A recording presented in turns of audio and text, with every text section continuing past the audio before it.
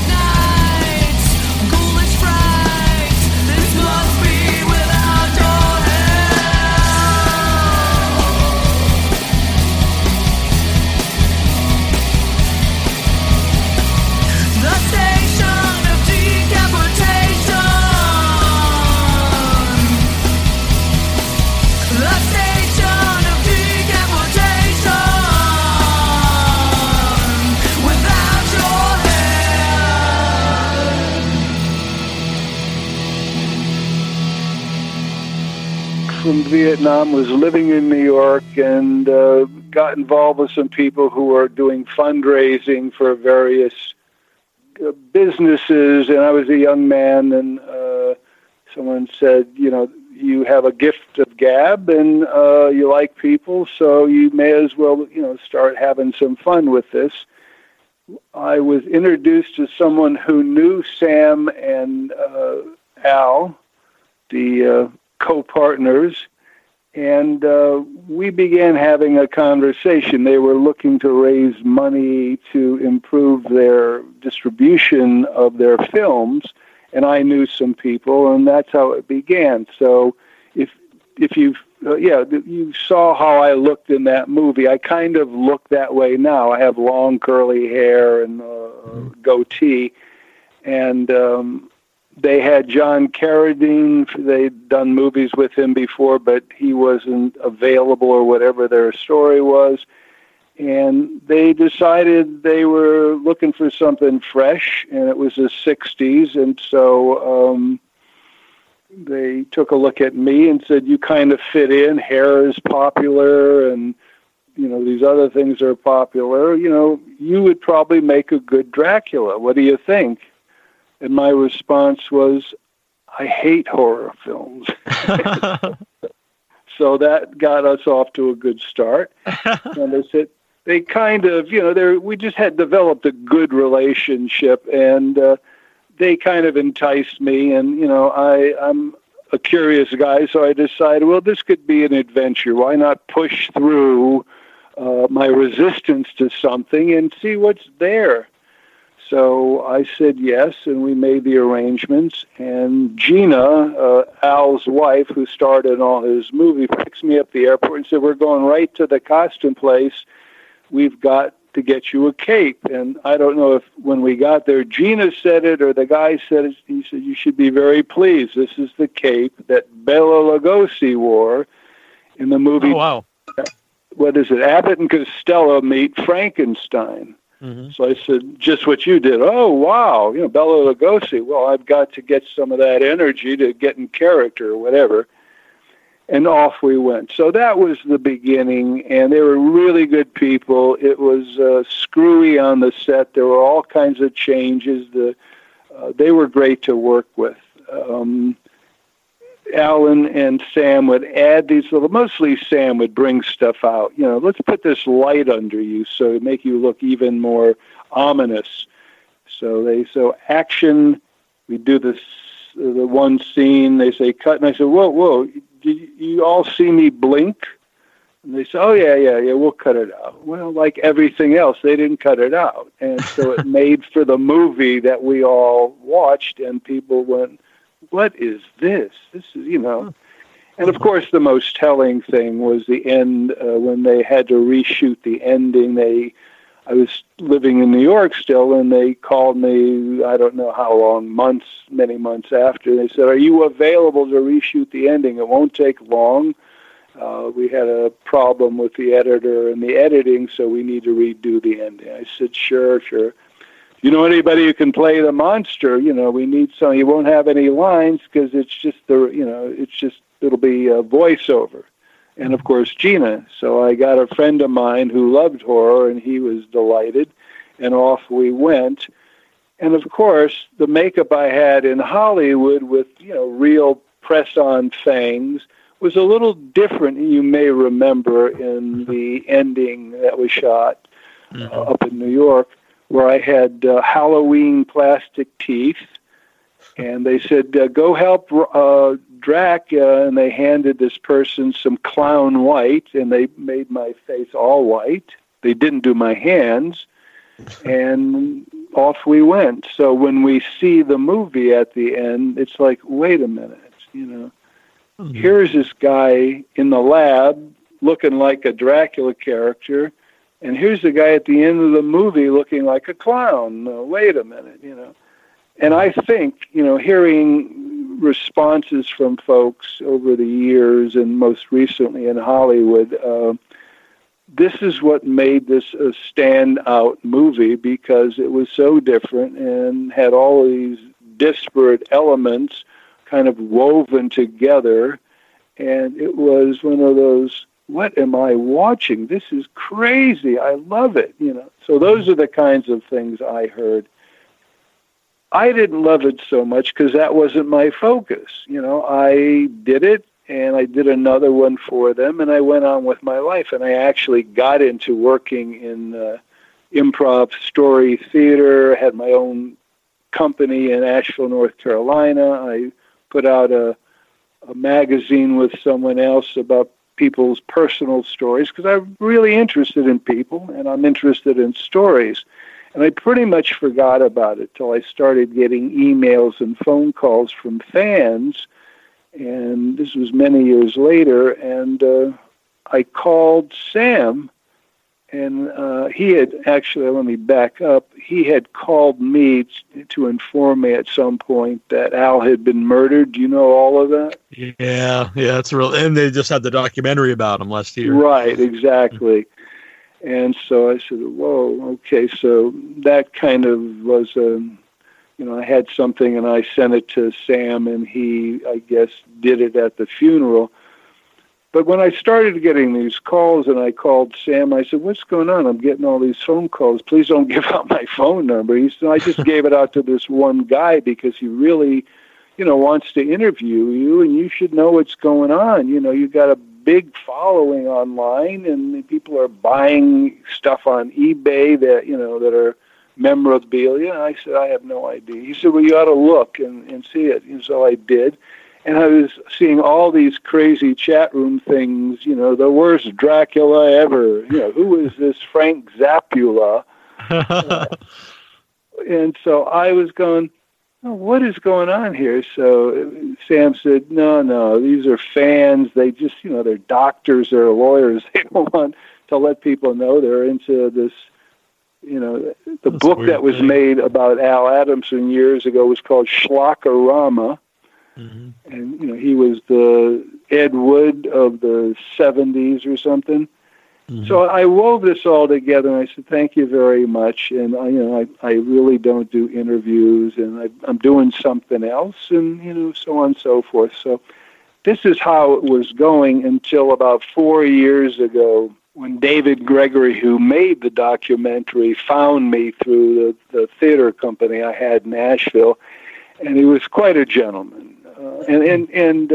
Neil, I'm going on, so stop me at any time. Well, it's interesting. No, it's. Okay. I mean, there's no reason to ask. We're hearing the story. Okay. Here. Well, in any event, David and I went from emails to phone chats, and he was such a gentleman, and he was telling me kind of what he had in mind. He wanted to come and interview me because he was doing this film was mostly about interviews for people who worked with Al, and then the end would be about what happened. I said, all right, so he's a cameraman, and we had a really good interview, and it ended really well. And he said, I'll be in touch.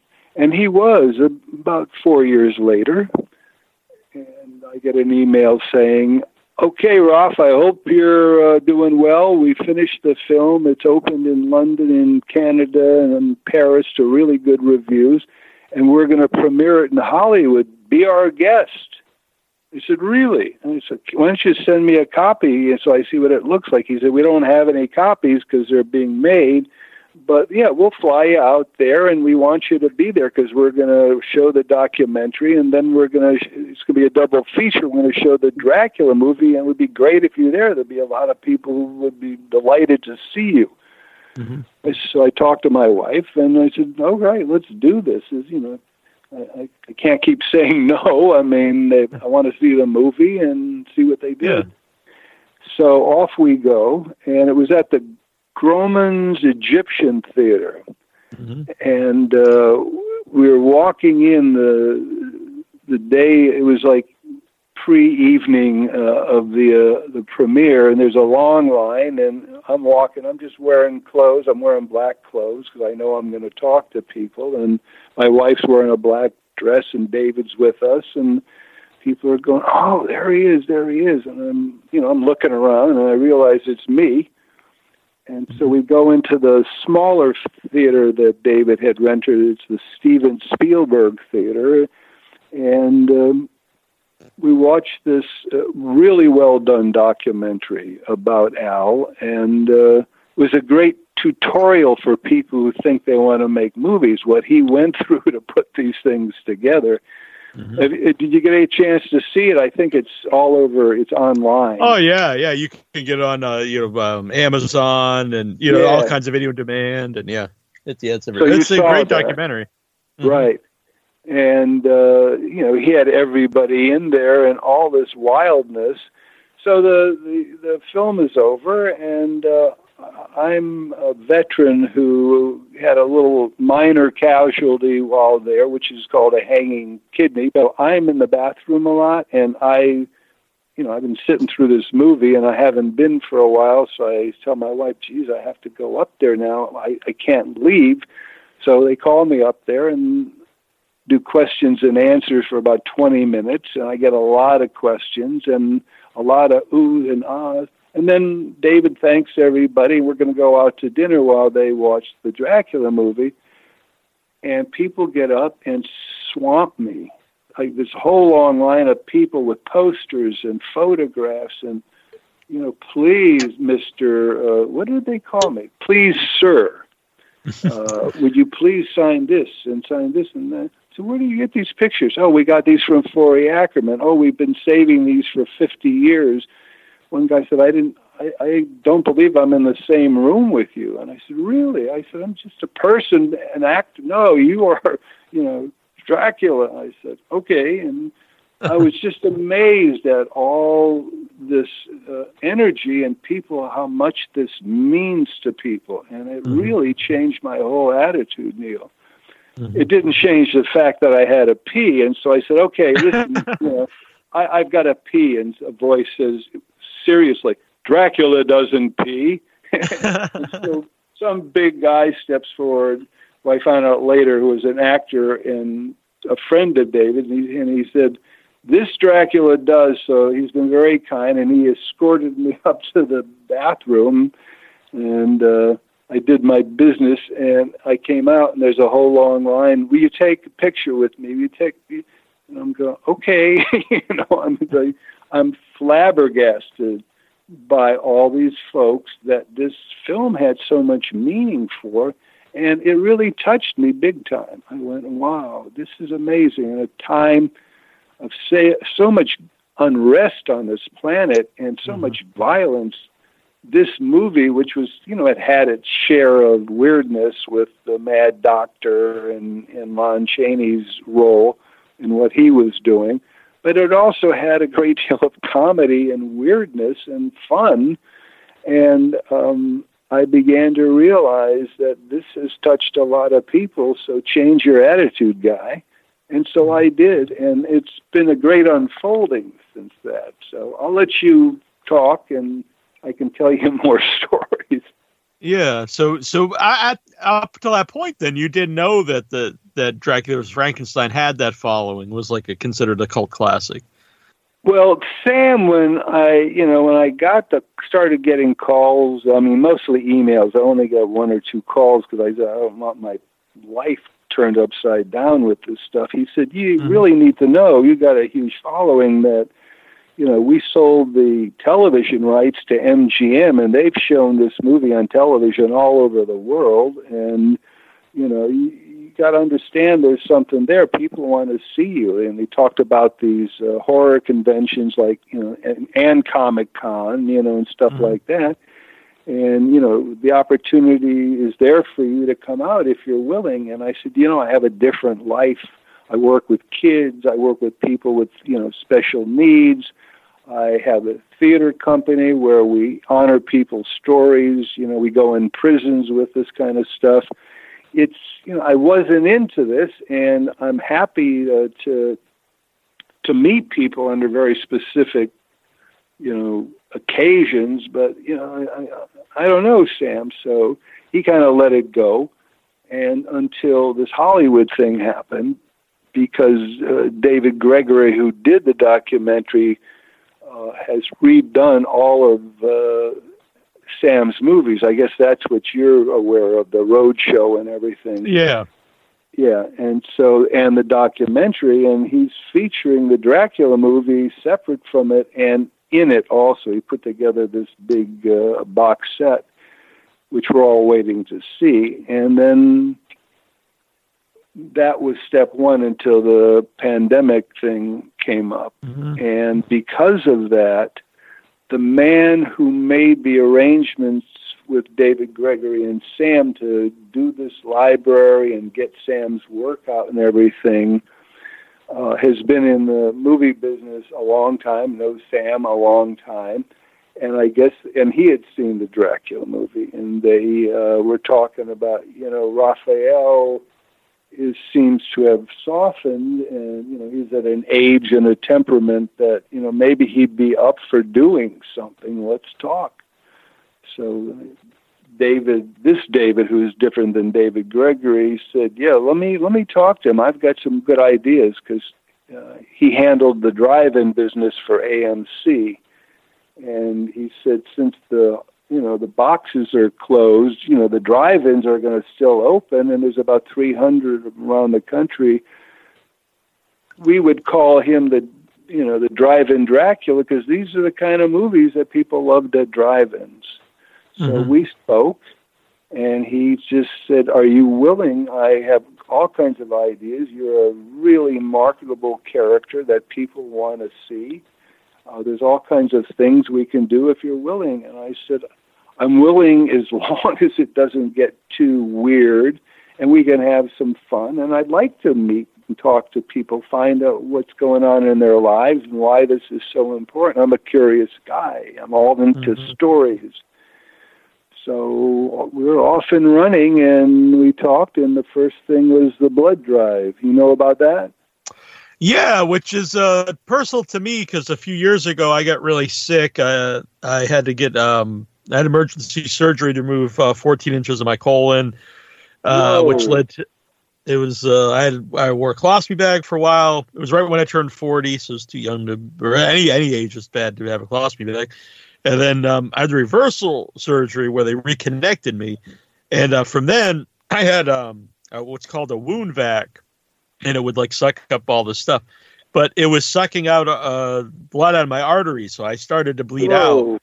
And it was really bad. I was rushed to the hospital, but it was a very long story. But the long story short was I needed blood transfusions several times because this happened 3 times that I bled out. And my gosh, if it wasn't for that, I wouldn't be here without people, donating blood, which I don't think That's it's something amazing. that a lot of people think about, because you never know when you're going to need it.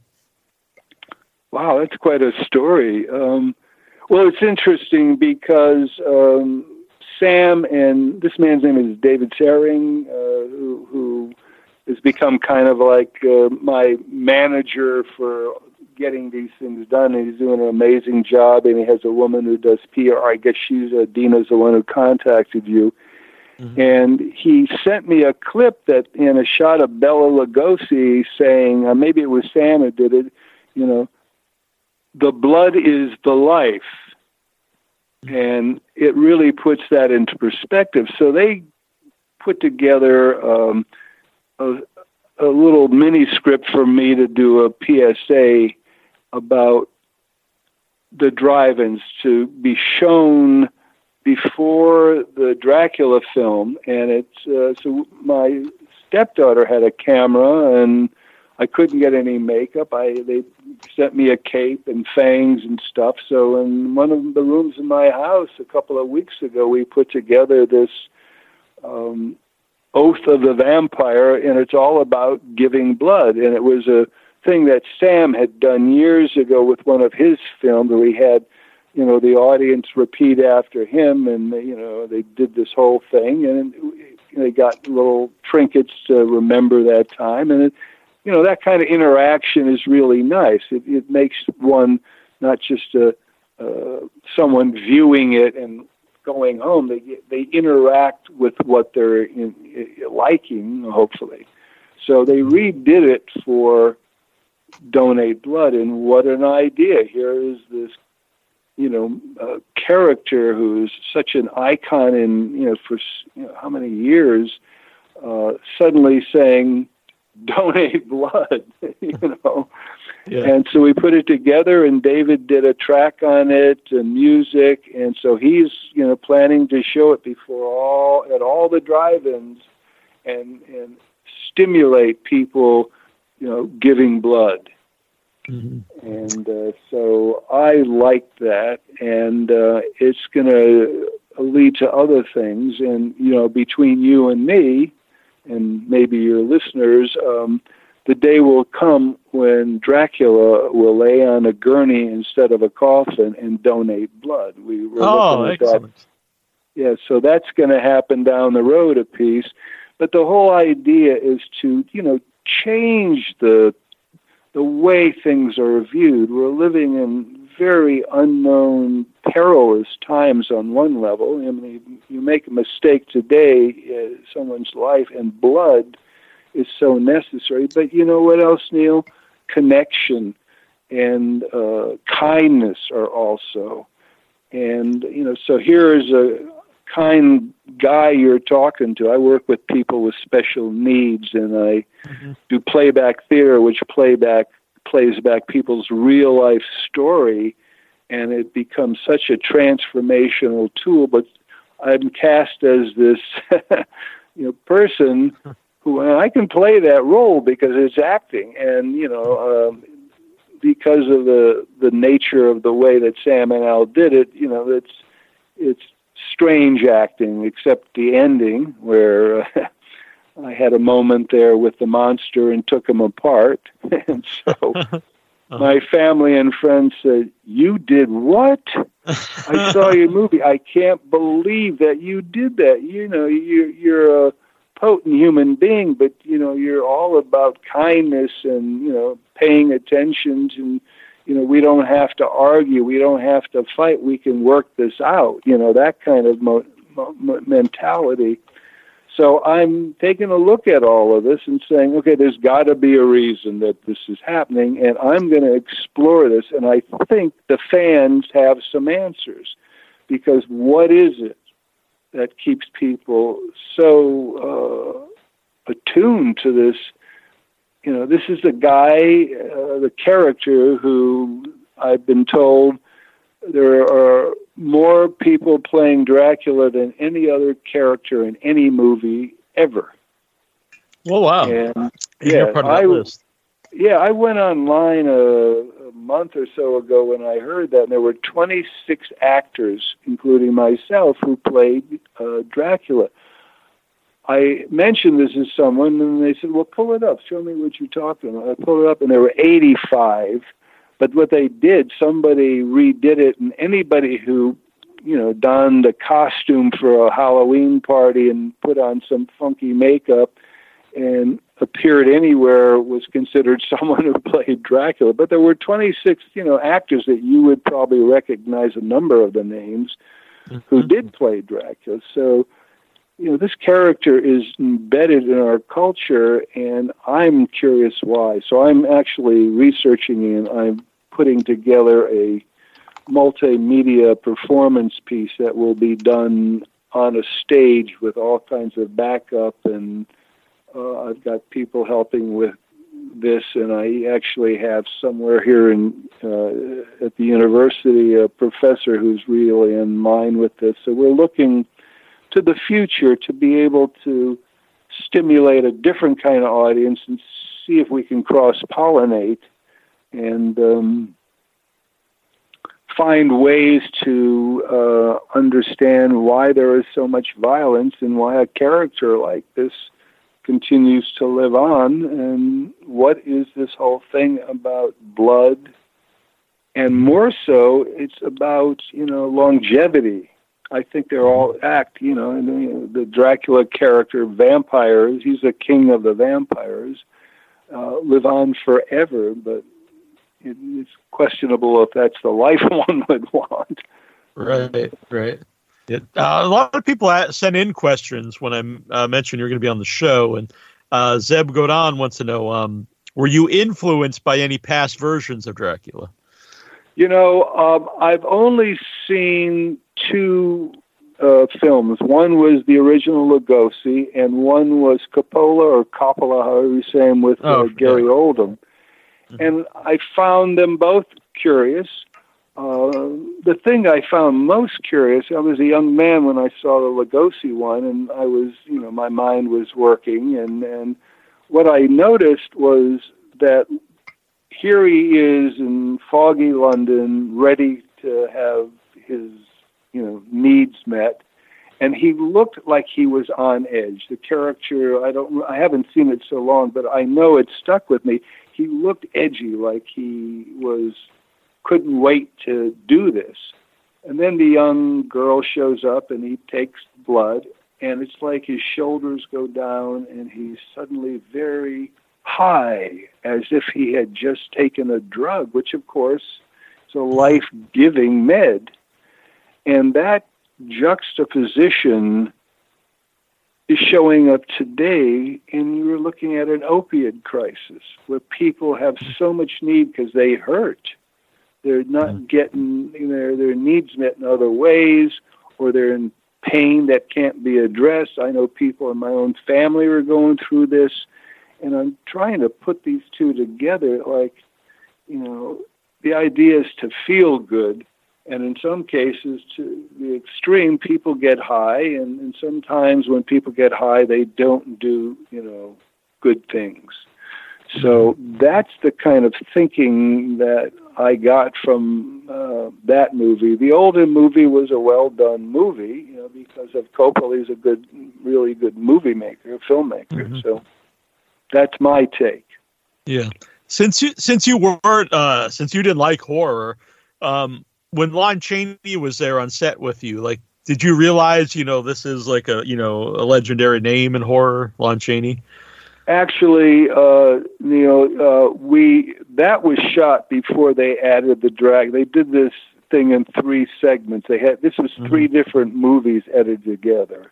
So Chaney was on before me. They added J. Carroll Nash, and then they brought me in at the end to kind of pull it all together. And Forey Ackerman, the man who had Famous Monsters, he was a delight. He was fun. We did the car scene together, and So, but I knew who he was because of Mice and Men, because I have a background in theater, and I appreciate that. And so I research things that I do. I take a look at who they are. I went on your site and saw what you did. Very impressive. Oh, thank you. Yeah, and so since I didn't work with him, I worked with Nash, and I worked with Angelo the Dwarf, who worked with everybody, Lugosi and Karloff. And, a lot of these guys were at the end, Chaney and J. Carroll Nash's was their last film. I don't know I heard that Angelo passed on too, so here, a lot of people passed, and I'm still here. Well, this is Dracula. He lives for forever. Exactly. Just it must be light, the blood.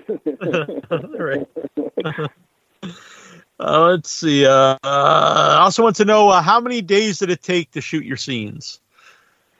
In Hollywood, it was less than a week. I don't recall. We did some night shooting, and then it took a day and a night at the end up in New York, a little north of New York City, to do the final scene where the light comes, the sun comes up, and suddenly it was the sun, and there's Dracula caught out there, and he disintegrates before your eyes. That was a trip. Well, what was that like to film? Like, I assume like they keep taking different, different shots of you to slowly, do the effect. You mean the end? Yeah.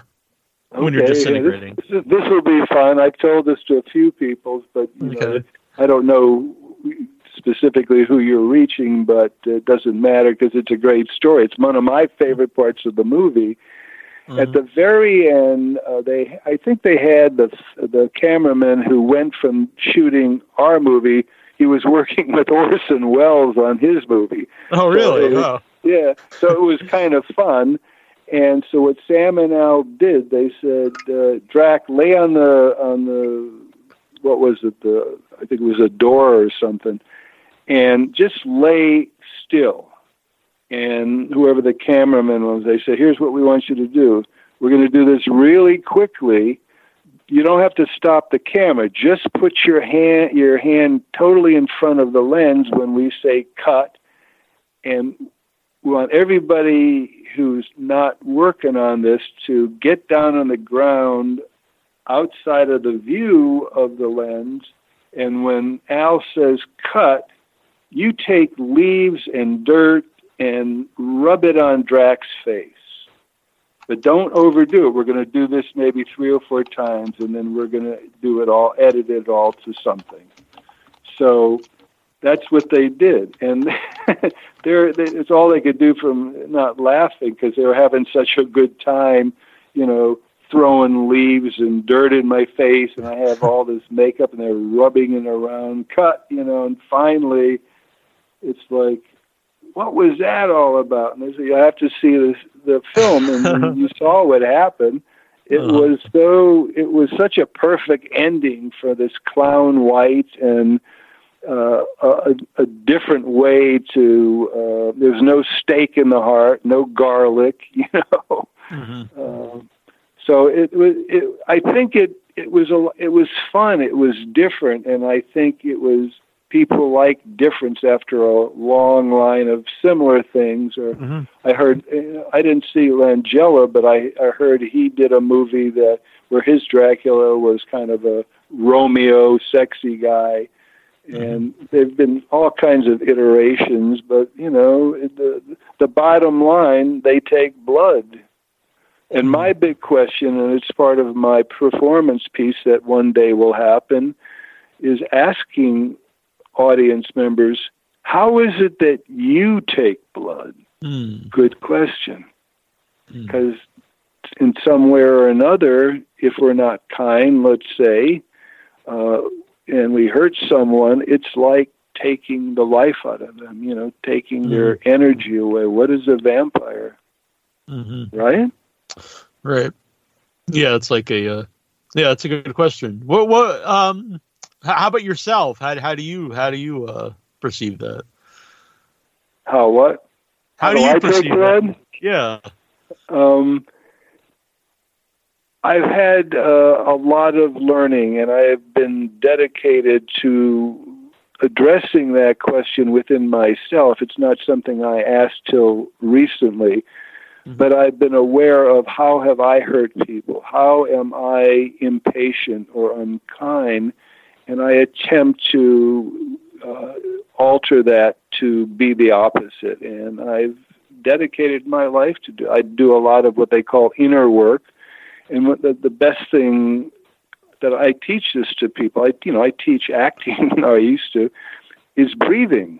I've had so many experiences where taking a deep breath in driving my car in heavy traffic and somebody going so fast and pulling right in front of me, I've almost had my life taken.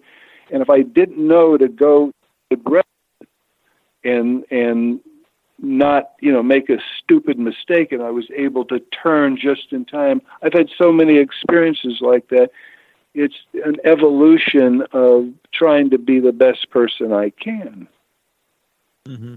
So I'm a human like all of us, and we all have it built into our, being that, there are things that would be helpful for us to learn about impatience and being the other. We have a whole awareness in the news every day about those people who are the other than us, who we have opinions about. But they're human beings. They had mothers and fathers, and and no matter what their lot in life is, they feel the same way we do within. So why do we have to point a finger at them?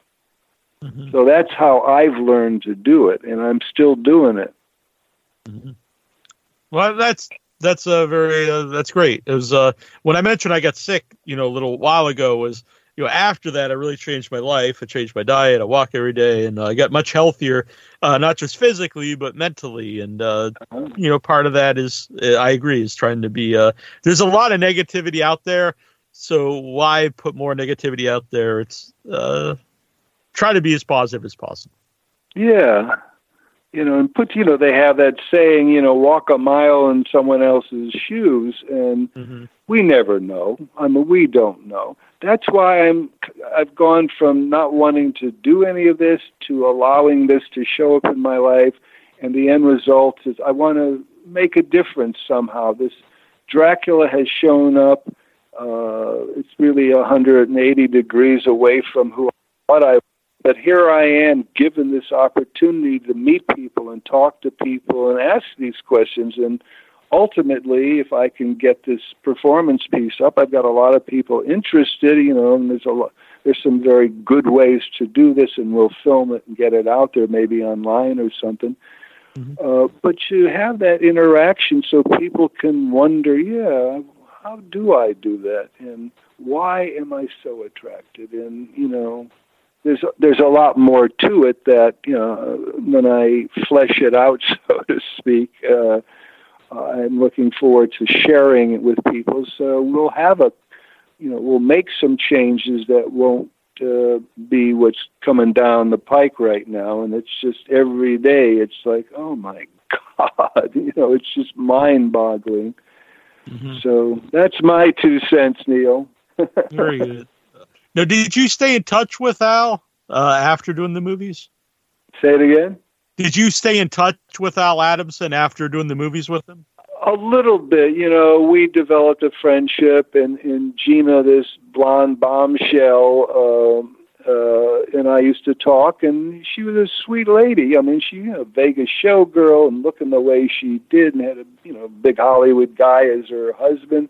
She talked about wanting to work with kids and teach kids acting, and because that was something I was interested in, we talked, and they invited me over for dinner, and Al and I would shoot hoops, and stuff like that, and then it just, life went on, and he did what he did until he stopped making movies. He got into real estate, which is what got him killed. He was redoing a house, and you saw the movie, you saw what happened. Where did the and I don't know if you're even aware of this, but it was like just given as like fact in a lot of things that you were Al's stockbroker, and then they asked you to be in the movie. But apparently that's not true. Do you know where that ever started? And did you? Yeah, do you yourself aware of that? Sure. That was someone spun that wrong because I don't know if it was an interview from before or something Al said or Sam said, but I knew a couple of people, and one was a stockbroker, was a friend of my family, and he was in New York working for someone, and I kind of knew about that, and I knew a couple of other people who dealt with Wall Street, and I play Let's Make a Deal, and there was an opportunity. I was a young man. I figured if I was kind of being counseled, if you put a deal together, you get a percentage. When I met Sam and Al, that wasn't totally in my mind because of a relationship that we developed, because they had a desire to upgrade what they were doing and handle their own distribution. So I actually put them in touch. I set up a screening for their movies with this guy and his partner, and they basically, as I remember it, Sam has a little different picture, but they made Sam and Al an offer that was ridiculous. They wanted control of their company, and they said, "Yeah, right. We've worked this hard to give it over to you. Thank you for coming." So somehow that whole stockbroker thing showed up, and Sam, mentioned it somewhere in one of his interviews or something at the end of the movie or the DVD, and he got it maybe from there, but he doesn't remember, and that's what I remember. Mm-hmm. And did you, until recently, were you still friends with Sam? Did you stay in touch with him a lot?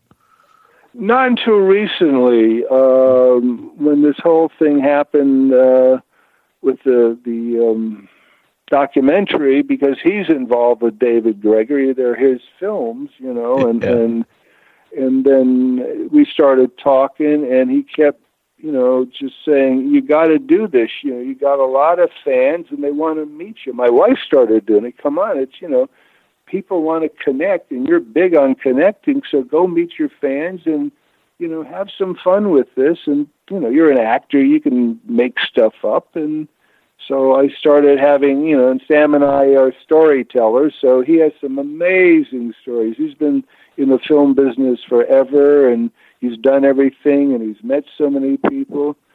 And he here's a story, Neil. He said one day, I don't know who called who, and he said, down.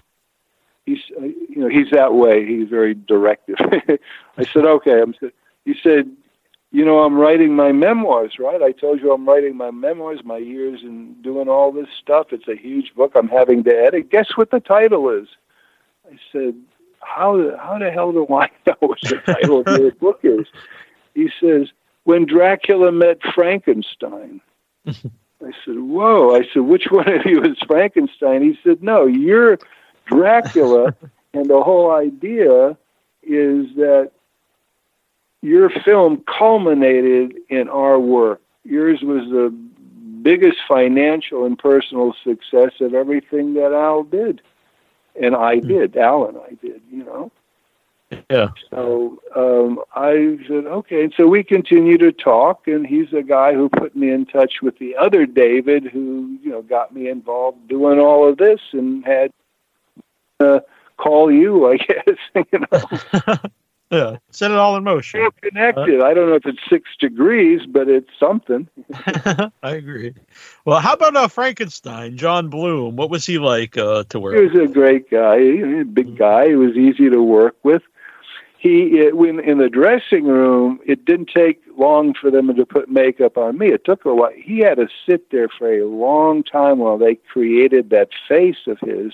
Mm-hmm. And I know he would go, geez, I don't remember if he smoked, but I know Gina smoked, but someone was eager to get out and have a cigarette, but here was all this makeup, Yeah. So he was fun. He was nice. Gina.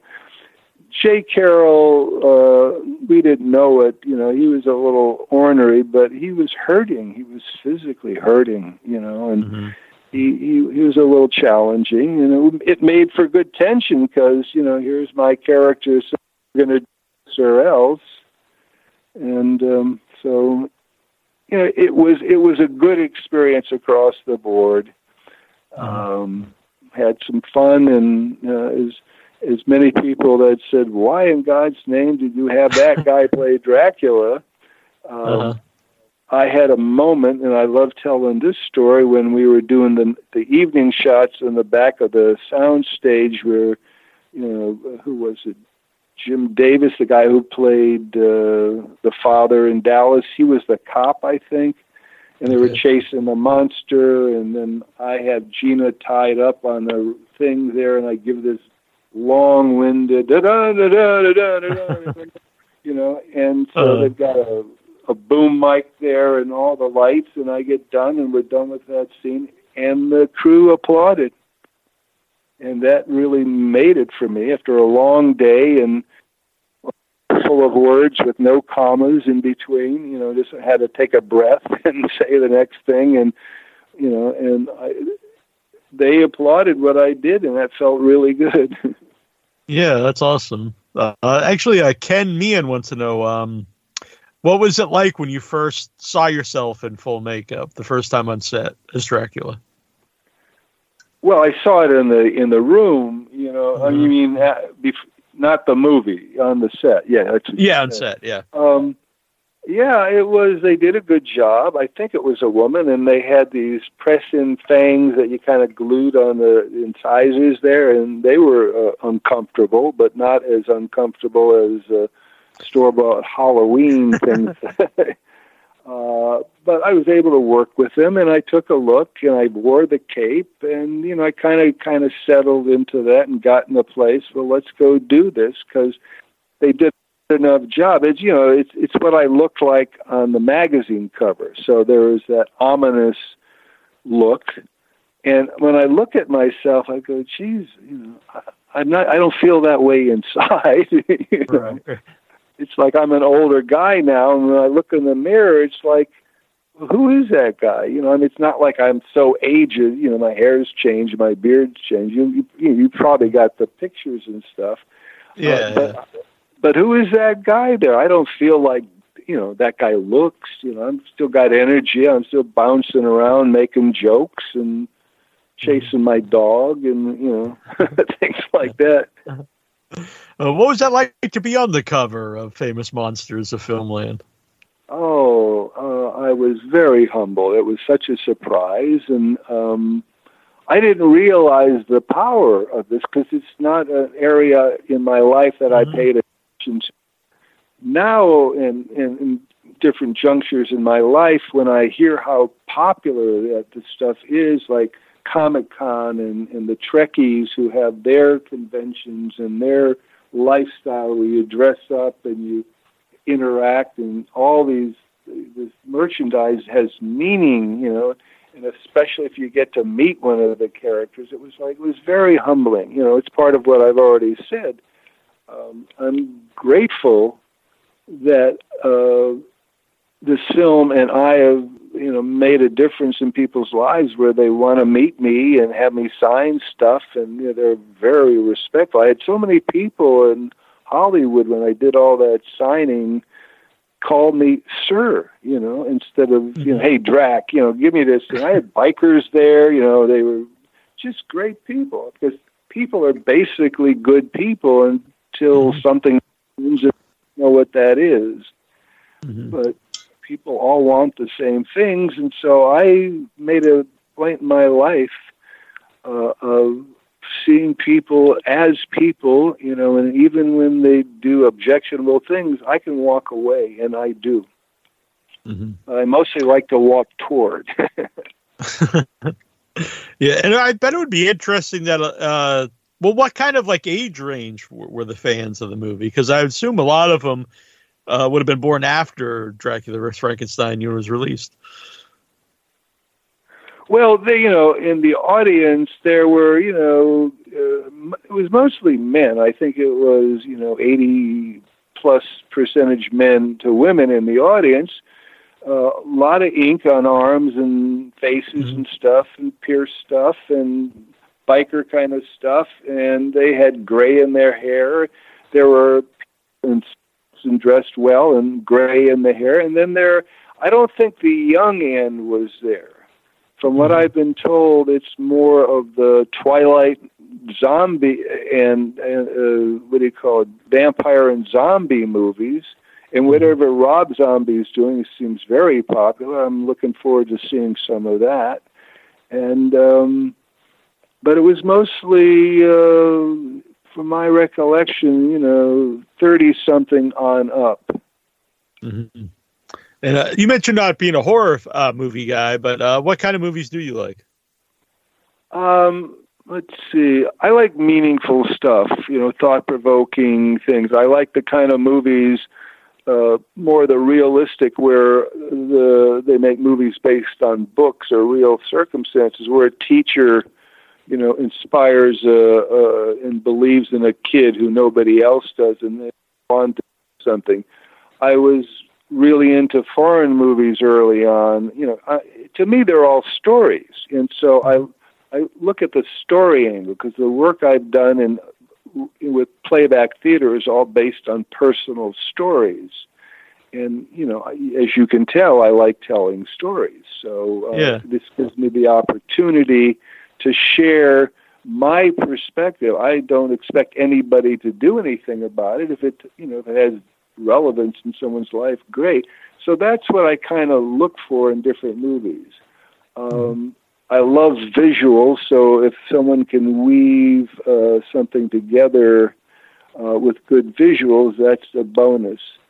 I got off on, the first Star Trek movies because, my curious mind goes, I wonder about that. And these guys have researched this and done some work, and I think there's probably a little truth to everything in these stories. And, movie making is storytelling. So I'm trying to give you an answer that I can think of another example. But yeah. I love the Star Trek movies too, especially like you said, the early ones. Now you mentioned playback theater a couple times. It kind of touched on what it is, but could you tell the audience what exactly playback theater is?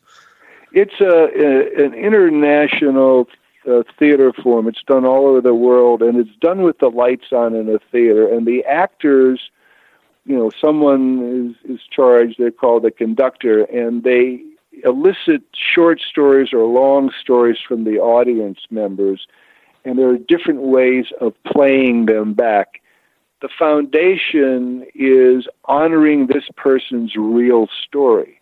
The only thing told to an audience is, anything goes, but it has to be your story. It can't be something you're making up or someone told you. You have to be in it.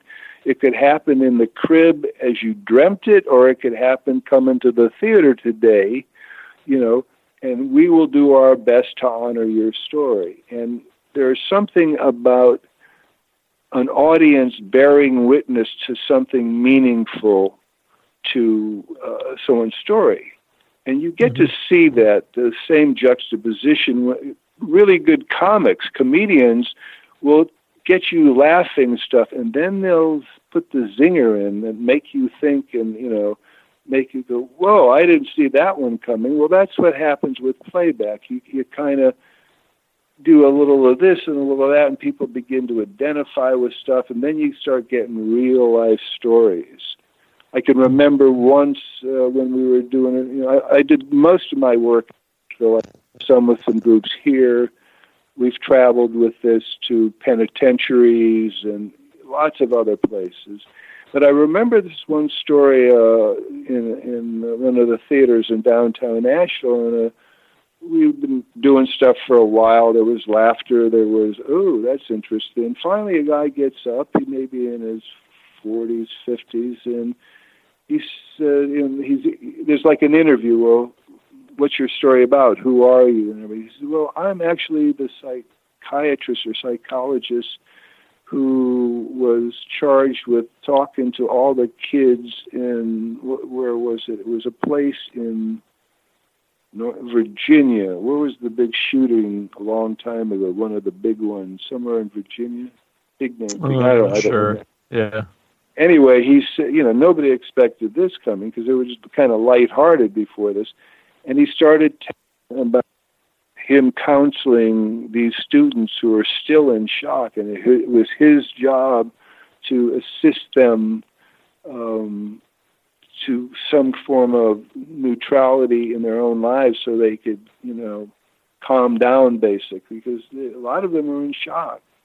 Mm-hmm. I don't know if I'll remember it, but, some guy, one or two guys, I think it was two guys, went in with all kinds of stuff and just did a lot of people in and teachers. It was, this is the kind of trend you don't want to see happen. Yeah.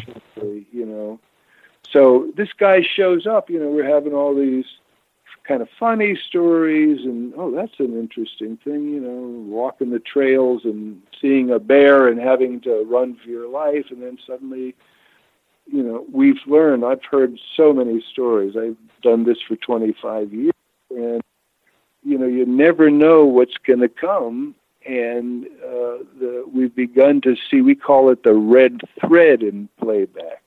So these folks will come up and tell a story. The person known as the conductor will ask the storyteller, who do you want to play you in your story? I want her to play me.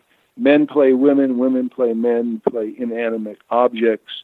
Objects can talk, all in service. If this is in service to the story, it's not some goofy thing you decide to do. And as actors, we train ourselves. It is a training that you learn to work together. And a lot of times you just cast the person telling the story, and the other actors have to figure out who they're going to play, and there's this ensemble thing that goes on. It's all improv. Mm-hmm. It's a really high form and a very community-building form. Done lights on. There are no costumes. We use pieces of brightly colored cloth to represent, like a red piece of cloth could, be held up as anger, for instance, or you could use a piece of cloth and simulate a cane, someone limping across.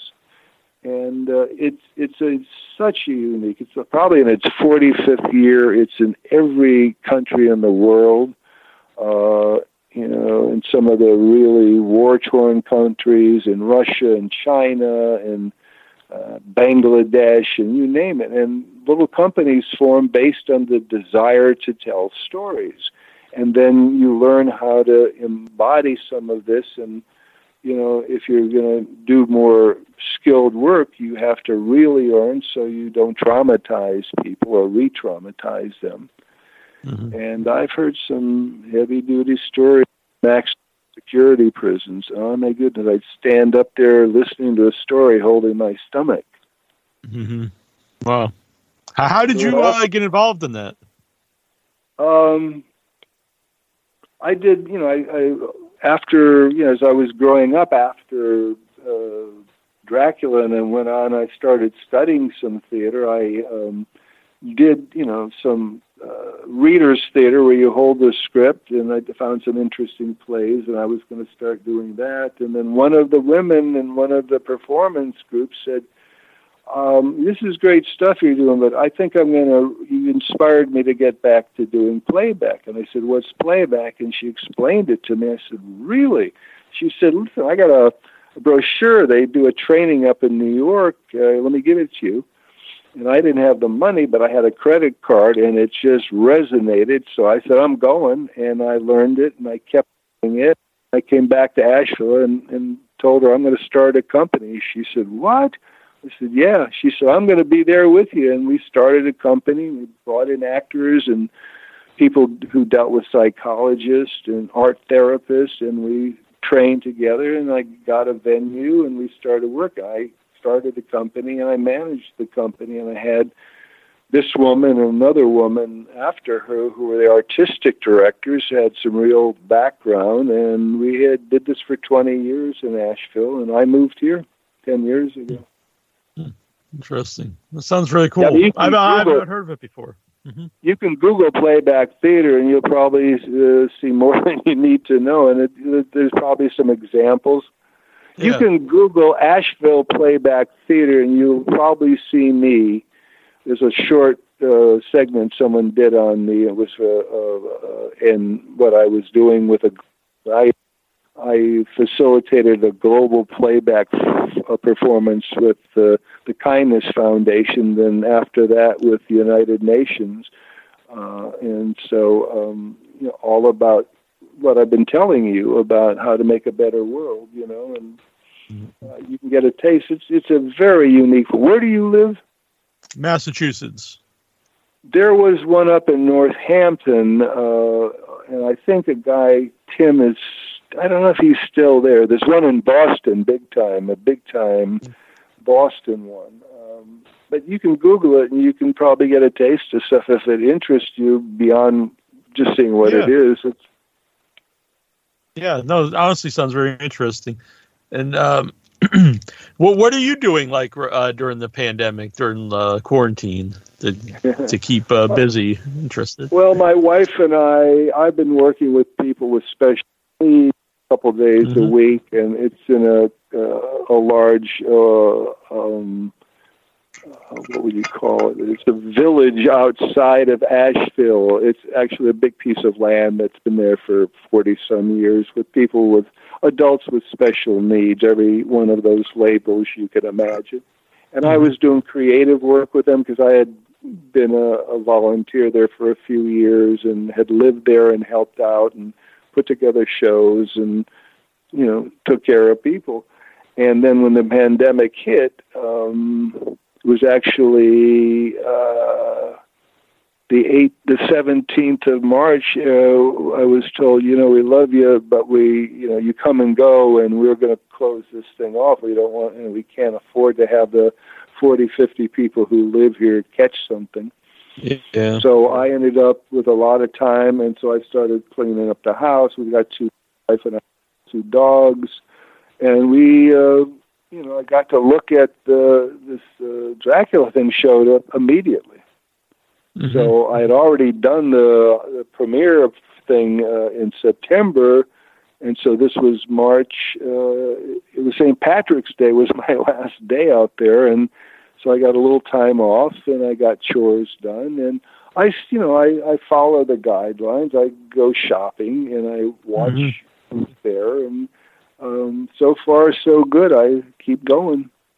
Yeah, well, good. I hope you're staying healthy. That's good to hear. And so it started. You're very welcome. So starting May 26th will be the Sam Sherman, Retro Roadshow Camp Classic Tour. And it's cool. It's going to be at different drive-in theaters. And the first one is at the Circle Drive-In in Dixon City, Pennsylvania. And I'll have links and stuff up on the website. So are we done? Yeah, I had a good time. I hope you did as well. I hope it wasn't too annoying or anything for you. No, and why do they call you nasty, or why do you call yourself nasty? Well, it was given to me by a guest on the show, R.A. Mihailoff, who played Leatherface in Texas Chainsaw Massacre Part 3. But some of my friends, like Trista and Annabelle, they both said, you're not a nasty guy, so you shouldn't use Nasty Deal. And they suggested other things, but I think it just is kind of a fun name that rolls off the tongue. I think it's for sure.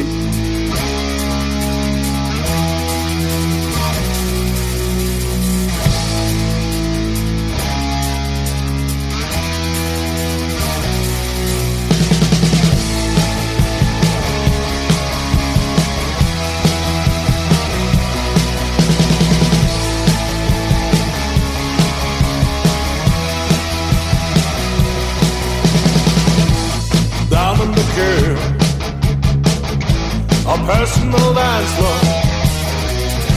Her charm was a blood, a poisonous smell. I lose myself. I was hooked by the snake in the chambers of love. What a pleasant day. Hands on their hips, staring at her.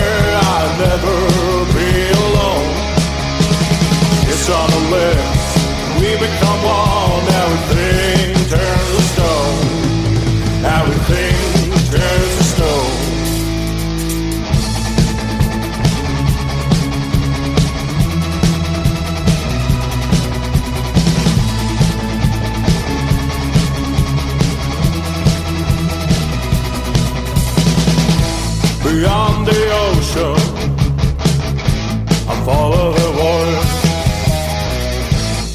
laughing demise, a glorious day. Cut off her hair, return from the dead. The sign of the serpent is an animal. All hands on their heads, staring at her, I'll never be alone.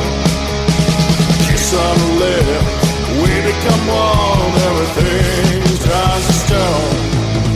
Everything turns to stone. Let's dance. Take my hand.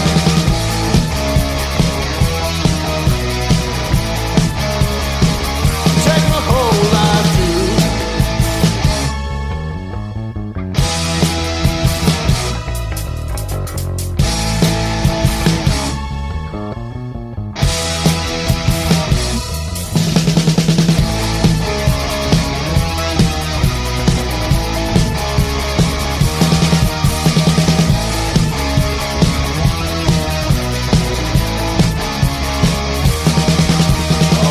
On the hill, stand at her, I'll never be alone. Kiss on the lips, and we become one. Everything turns to stone.